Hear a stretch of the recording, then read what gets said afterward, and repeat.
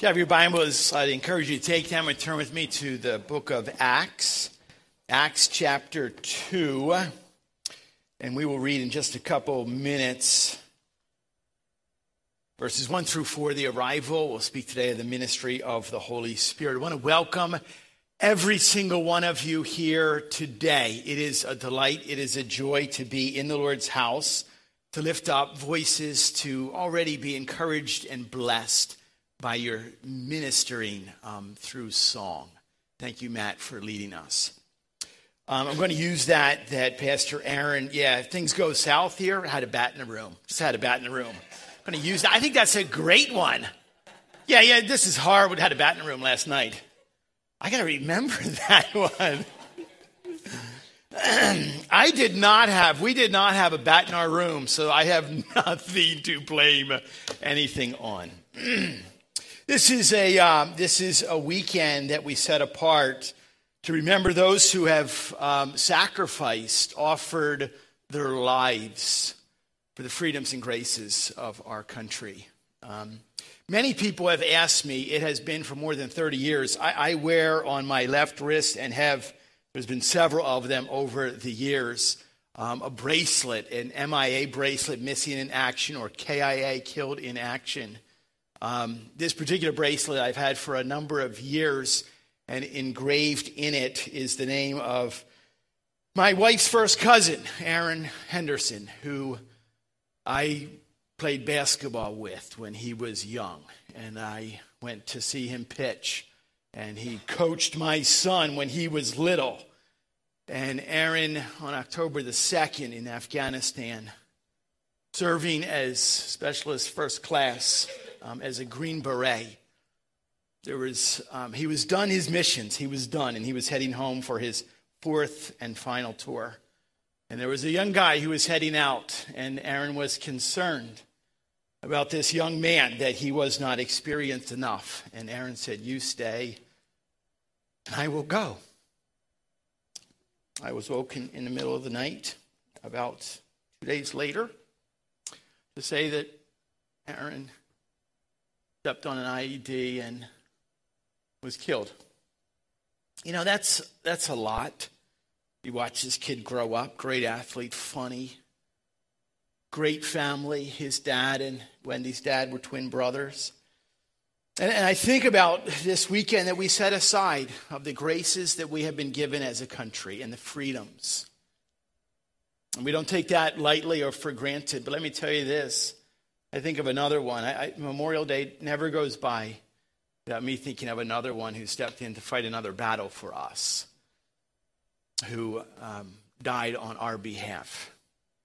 Memorial Day is a reflection not only of the men and women who have given their lives, but I think it's a reminder of Jesus Christ, who gave his life so that we could live. Let's hold on to that thought as well this weekend.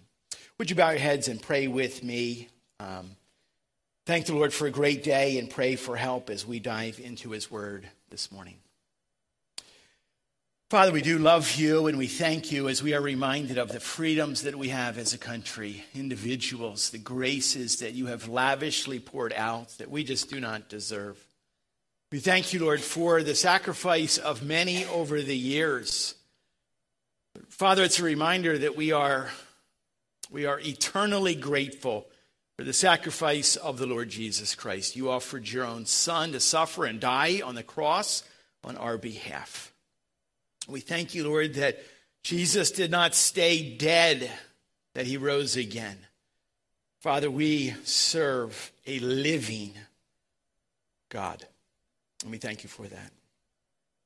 Father, I'd ask, Lord, that you would minister as you see fit this morning. Use your word and just reveal it to us. We address, Lord, the ministry of the Holy Spirit. And we ask right now that the Holy Spirit would just go to work.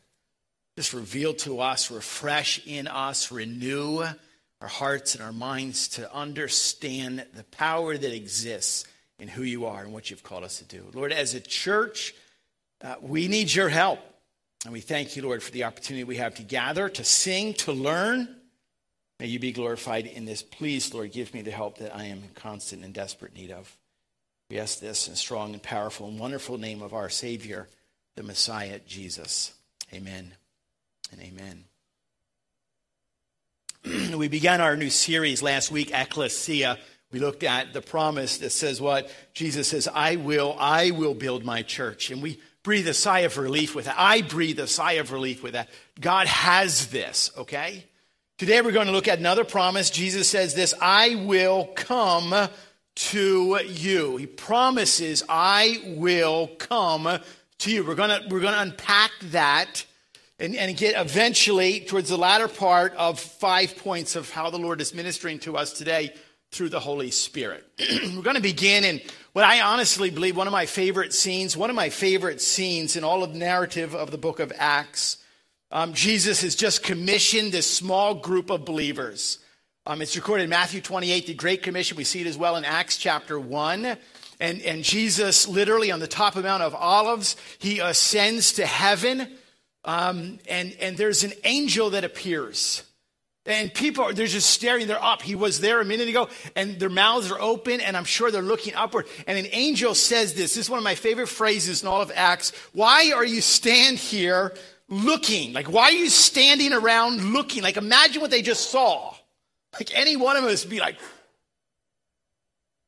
why are you standing around? There's a sense of urgency with the message. Just as Jesus went up, so Jesus will come down. And we work for that moment. We live for that moment. The followers of Jesus, they returned to what is referred to as the upper room. They were meeting together. They meet together. There's a sense of joy. There's a sense of unity. They're committed to one another.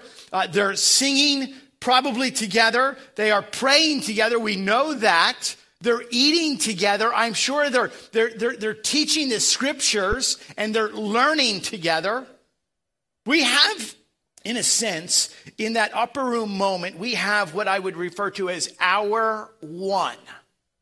We have day one. We have meeting one of the first New Testament church service. You realize that? That's like our forefathers. Like what we do here, we gather together, ecclesia, gather together for a purpose. That glimpse in Acts chapter 1, Acts chapter 2, where we'll read in just a moment, that's our history. You ever imagined, I have given great thought to this, what would it be like just to kind of just sit in a corner? Like no one really know that we were there, just sitting there and watching and listening what's going on. You know, we're just kind of leaning against the wall, maybe our knees pulled up to our chest, and we're just leaning in. Wow. I think one of the first questions we would ask is this. Why did Jesus choose those people? Why that bunch? You would think, in all honesty, one of the primary job descriptions of the disciples, the apostles, to be up front, to speak and to lead. Okay, you would probably think that Jesus would have chose people who were used to doing that, are familiar with doing that. Rabbis, scholars, scribes, theologians, gifted orators, experts in some way. And even if they weren't experts, perhaps individuals that had some resources. They had connections, or they had money, or they had education. I think the question is why did Jesus choose this group? Because sitting in that group were fishermen. They were fishermen, a lot of them. One of them was a former tax collector. He was just a thief, a crook. Another one was a member of a radical political group, the Zealots. There were women obviously there where we were oh good, thankfully there's some women there. There's some hope for this group. Actually, the women didn't add a whole lot more. A former prostitute, one that had been demon-possessed. There's widows here. There's poor people. They're ordinary people. They're rough people. There is no search committee on the entire globe that would ever choose this group. There's no team that would ever draft them and say, yeah, I'll take that guy. You know, the one who's fighting with his brother? No, not like that at all.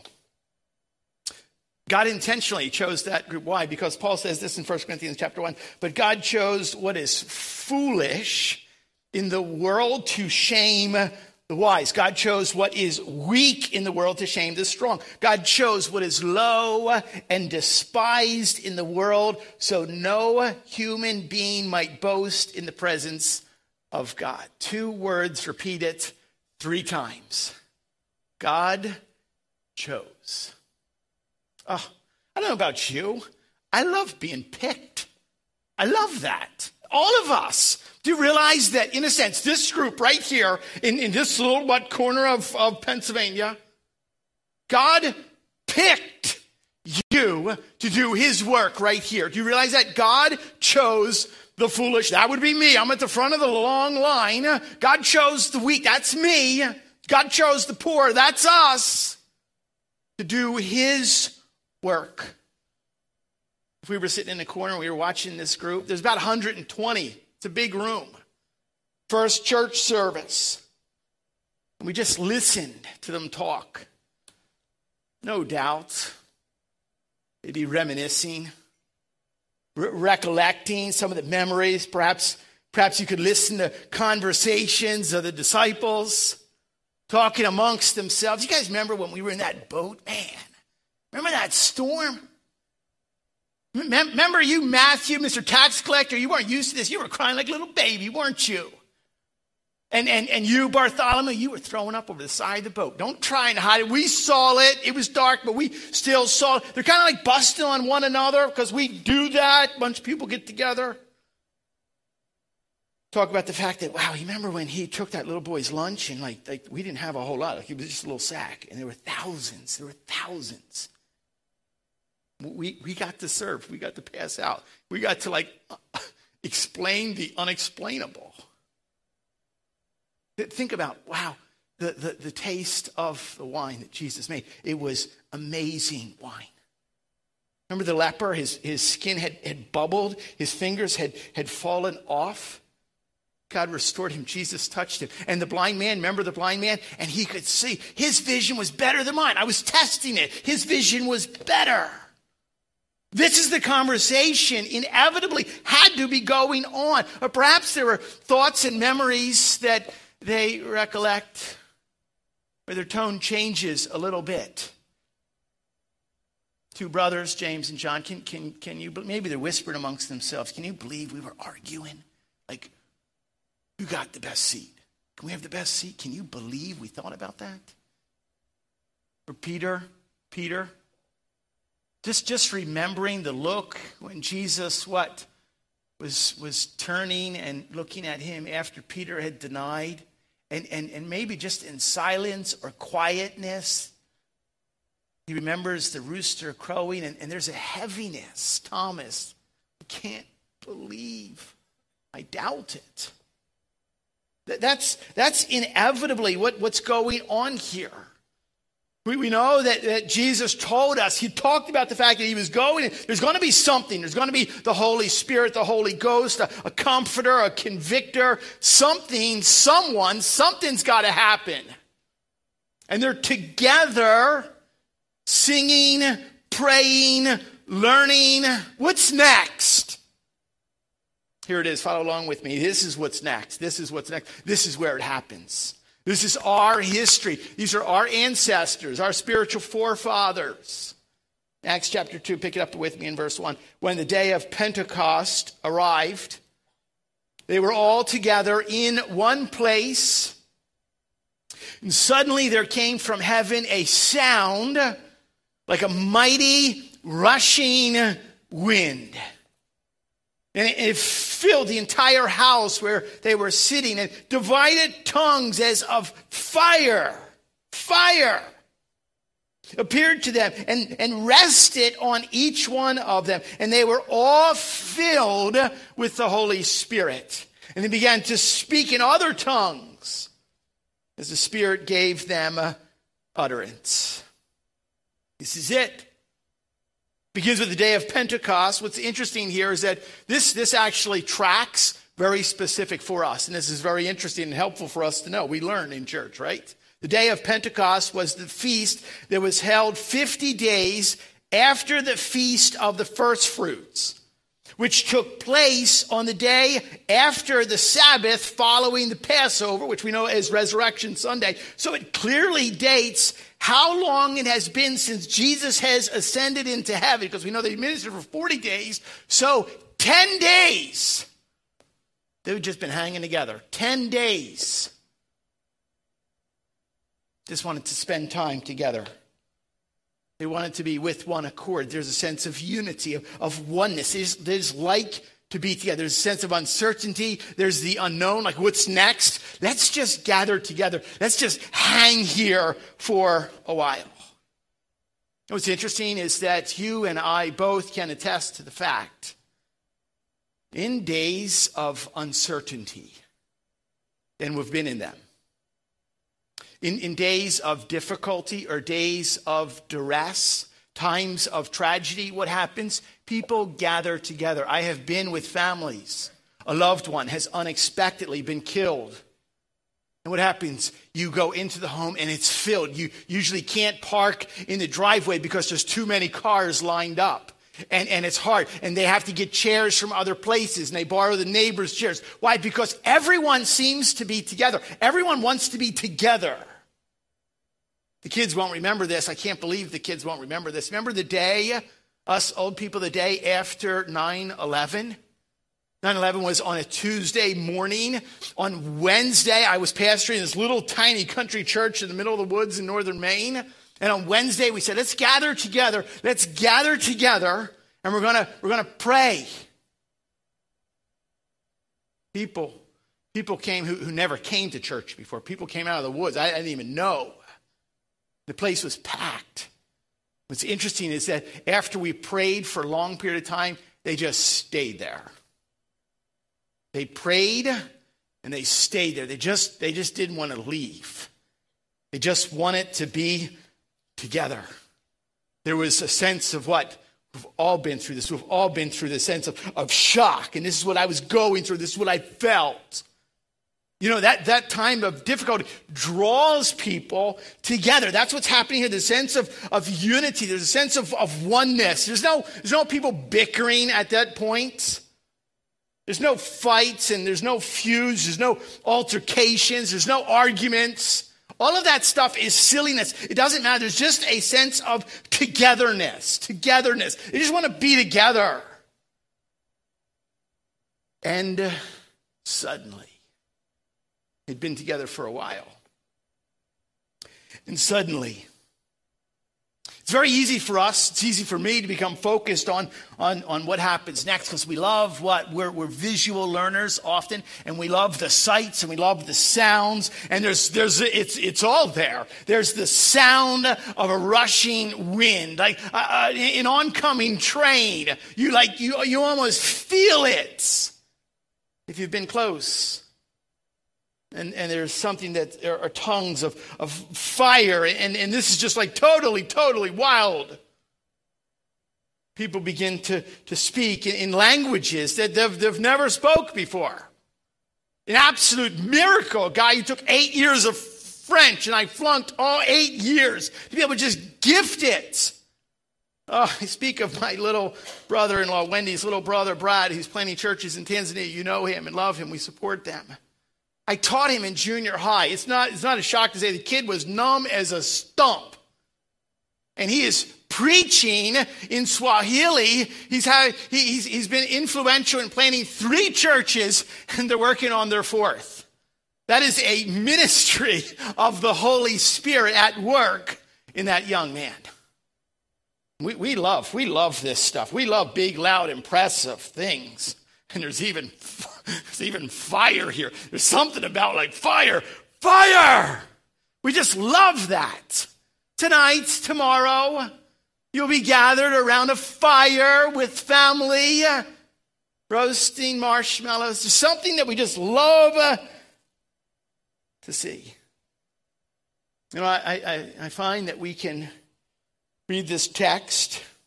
We've perhaps even memorized it, and we become so familiar with it that we kind of miss out. Like, I think that we get caught up with the sights and sounds that we miss what's happening here. Like, what is actually happening? What's taking place? Something supernatural.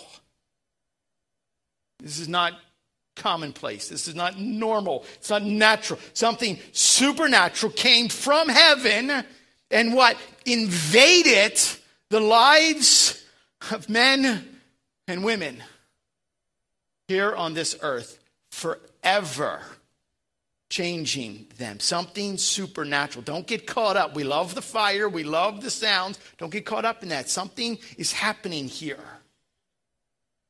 Supernatural from heaven, descended to earth, invaded the lives of men and women that forever changed them. It talks about the fact later on what?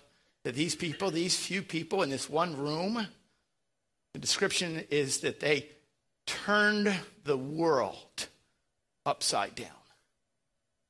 Turned the world upside down. We know the ministry of the Holy Spirit is a real person as part of the Trinity, separate yet complete, hard for us to understand, hard for us to truly comprehend and certainly measure.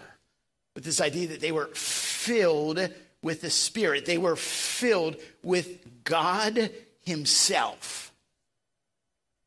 A couple texts I want you to look at. Go with me back to the Gospel of John.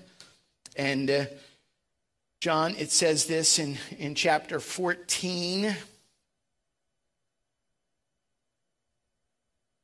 We'll pick it up in verse 18. Jesus, again, he was in the same place. They were meeting in the upper room. This is before he obviously was crucified, before he resurrected, before he ascended back to heaven, and he's sitting and he's teaching. And he says this, he says in verse 18, I will not leave you as orphans. I will come to you. He talks about the fact that it's to your advantage that I go away. Next, we see that in chapter 16. It's a benefit for you for me not to be here, because when I go, I'm going to come. I'm not going to leave you as orphans. Look at this. I will come to you. I will come to you. Yet a little while, and the world will see me no more, but you will see me, because I live, and you also will live. You jump down in John chapter 14, we're in down to verse 26. Jesus continues, he says, but the Helper, the Holy Spirit, whom the Father will send in my name, he will teach you all things and bring to your remembrance that I have said to you. Jesus himself describes what's going to happen. And he says, I'm going to be here, and then I'm not going to be here. I'm going to leave, but I'm not going to leave you alone. I'm not going to leave you as orphaned, unloved, untended to, uncared for, unshepherded. But I will come to you. A unique statement that speaks about the power of the Trinity, that Jesus Christ is what we know. He at this point is seated at the right hand of his Father, but he will still come to you in what? In spirits.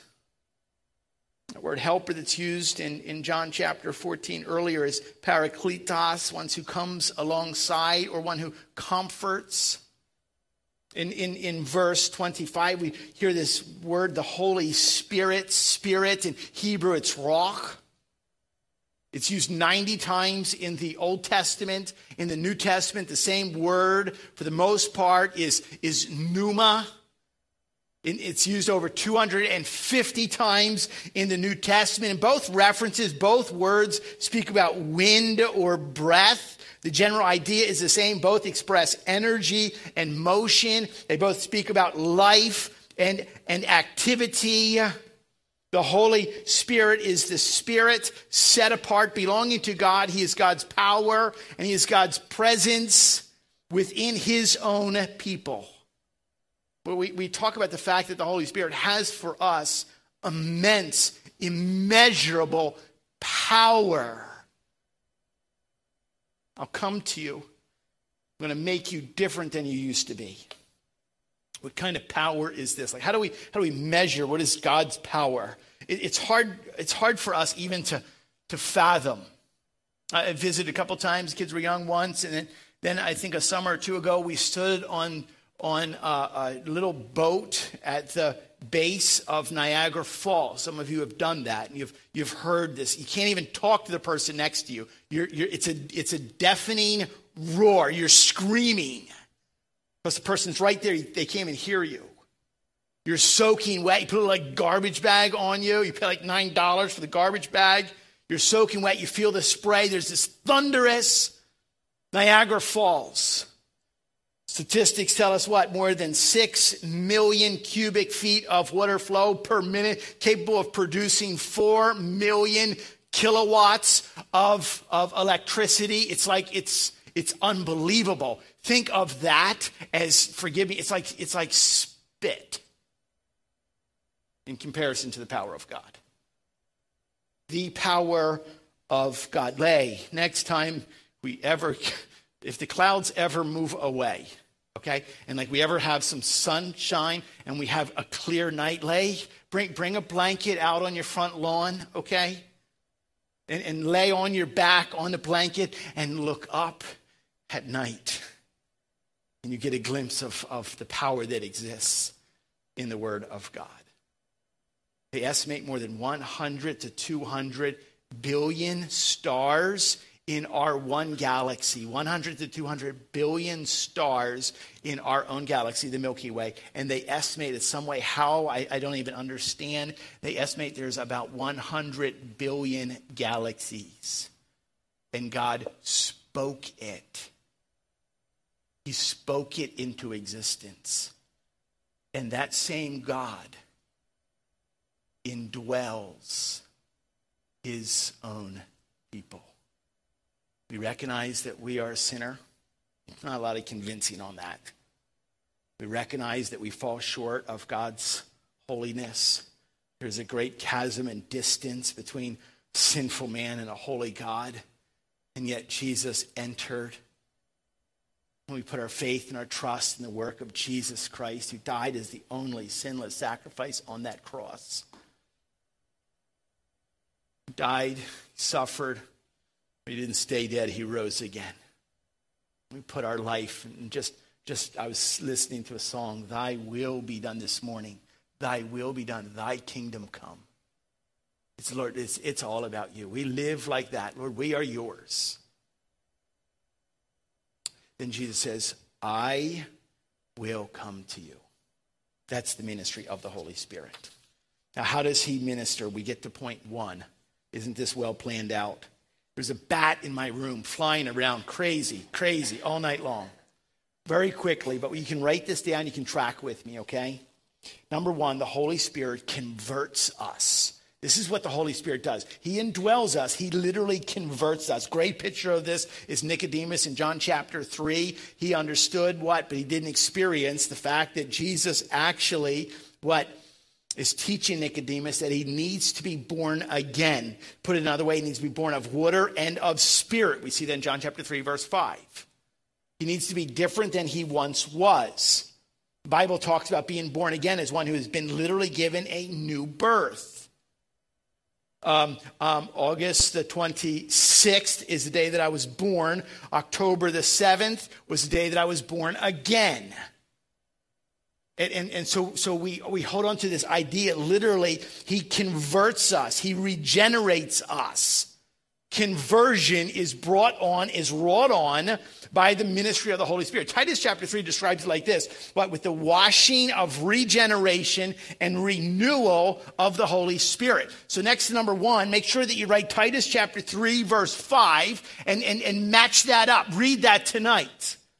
Be reminded of the fact that I know people that were literally just brawlers at every moment. They were rough and tough.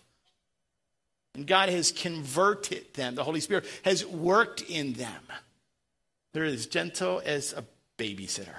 Brawler, the babysitter. Why? Because the Holy Spirit converts. Number 2, the Holy Spirit seals us. Write 2 references down. Ephesians chapter 1, verse 13. And Ephesians chapter 4, verse 30. So number 2, the Holy Spirit seals us. Paul writes this in Ephesians chapter 1, verse 13. Him you also, when you heard of the word of truth, the gospel of your salvation, and believed in him, you were sealed with the promise of the Holy Spirit. How important is this? We put our trust, we put our faith, and now what? The Holy Spirit is the one who seals us. Paul says in Ephesians chapter 4, verse 30, do not grieve the Holy Spirit of God by whom you were sealed. There's that same word, for the day of redemption. Ministry of the Holy Spirit speaks about the fact that it doesn't matter what you read or hear in the news. It doesn't matter. Doesn't mean that you don't care about that, but you know that you are ultimately safe and secure in his love and in his power. That's what it means to be sealed. I don't have to go to sleep at night wondering, like, oh no, I thought this wrong thought, or I said this word I shouldn't have said. I guess that's it. I guess it's all over with, right? No. By grace you're saved through faith. And I put my faith in Jesus, and Jesus says, I will come to you. The Holy Spirit seals us. Piper says this, John Piper says, sealed is a message of safety and security in God's love and power. I love that. It's very simple. What is sealing? It is a message of safety and security in God's love and power. Everything like our plans don't work, everything kind of collapses around us. Guess what? Guess what stands up? A message of safety and security in God's love and God's power. The Holy Spirit converts us. The Holy Spirit seals us. Number 3, the Holy Spirit convicts us. Oh, this is a tough part, but it's a necessary part. It's a needed part. The Holy Spirit convicts us. Jesus, when he was describing, remember in the upper room, he's talking to the disciples. He's describing what's going to happen. He describes it like this. He says, I tell you the truth. It is to your advantage that I go away. If I do not go away, the helper, Parakletos, will not come to you. When he comes, he will convict the world concerning sin and righteousness and judgment. Now, this is hard for us to comprehend, but we as a church are better off because Jesus is not physically here. Do you realize that you'd have to go to Palestine? You'd have to go to Jerusalem to be with God. You'd have to go to the mountainside. You have to be on a little boat in the Sea of Galilee in order to be there. We don't have to do that any longer. You don't have to go anywhere. Why? Because Jesus said, I will come to you. He came to us. He goes wherever we go. He is everywhere. He is everything. Part of that ministry, convicting, think about this, he steers us. Convicting means I don't have the liberty. I don't know about you. I can't veer too far off the path, without the Holy Spirit saying, idiot, what are you doing? You can't talk like that. You can't be frustrated. You can't be angry with that. You can't think that. Lust of the flesh, lust of the eyes, pride of life. It's like every day I need to die all over again. The Holy Spirit convicts me. I don't want to veer too far off. God's called us, what? To do a task. He chose us. We need to stay on the path. Be thankful for the convicting ministry. A heaviness, a weight, like I did this wrong. I need to go to that person and ask forgiveness. Yes, do that. Don't grieve the Holy Spirit. Fourthly, the Holy Spirit sanctifies us. Listen how Peter describes it. Peter talks in just language. I mean, he's a plain, clear thinker and speaker. He says this in 1 Peter chapter 1 and verse 2, according to the foreknowledge of God, the Father, in the sanctification of the Spirit, for obedience to Jesus Christ and for sprinkling with his blood. He talks about the fact that the Holy Spirit sanctifies us in two ways. He sets us apart in Christ that we might be cleansed by his blood. And secondly, he works in us so that we can be obedient to Christ. The Holy Spirit is setting us apart for what? Ecclesia is people that have gathered together for a purpose. You are to be set apart or sanctified for a purpose. Holiness matters to us. And it must. Thankful for the ministry of the Holy Spirit that sets us apart, sanctifies us. Fifthly and finally, Matt touched on this just last week in Sunday school. The Holy Spirit equips us, obviously, primarily through spiritual gifts. Easy to remember. Ephesians 4 and 1 Peter 4, Romans 12 and 1 Corinthians 12. Math teacher likes the 12 and the 12 and the 4 and the 4 because we remember stuff like that. That's a great idea. And yet, rather than getting caught up in the nuances, he did an excellent job just reminding us that if you have serving gifts, then serve. Like, that's it. Just serve. You've been given a serving gift, serve. If you've been given speaking gift, speak. You better be careful with how you speak. You better speak the very words of God, the oracles of God, the words that God would use when he spoke. But that's all we have to do. Don't get caught up in, like, I wish I was like as talented as. No, if you have serving gifts, serve. If you have speaking gifts, speak. Guess who gave you those gifts? Jesus said, I'm not going to leave you as orphans. I will come to you.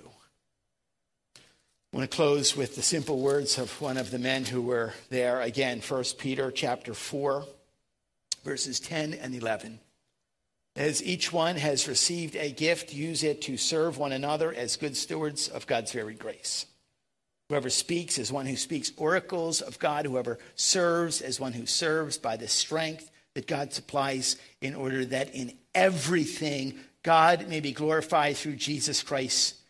To him belong glory and dominion forever and ever. Amen. There's the reason. Because we're just tenting through. I had a man in my driveway on Friday afternoon who said he's just picking out his seat in hell. I said, doesn't have to be like that. Doesn't have to be like that. I said, you got 78.8 years on average. I tell you what, I wouldn't want to be picking out my seat in hell. God has called us, equipped us, set us apart to do a job. Thankfully, we don't have to do this job alone. He will build his church, and he will and has promised and has come to us. Be encouraged through the ministry of the Holy Spirit in this church, in your life. Father, we love you. We are amazed with your grace and your patience with us. Pray, Lord, that we would surrender constantly. We'd submit, and that we would know of the power, fresh and new, of what exists in our lives. And may we be a church that lives and breathes for your glory. In your name we pray. Amen.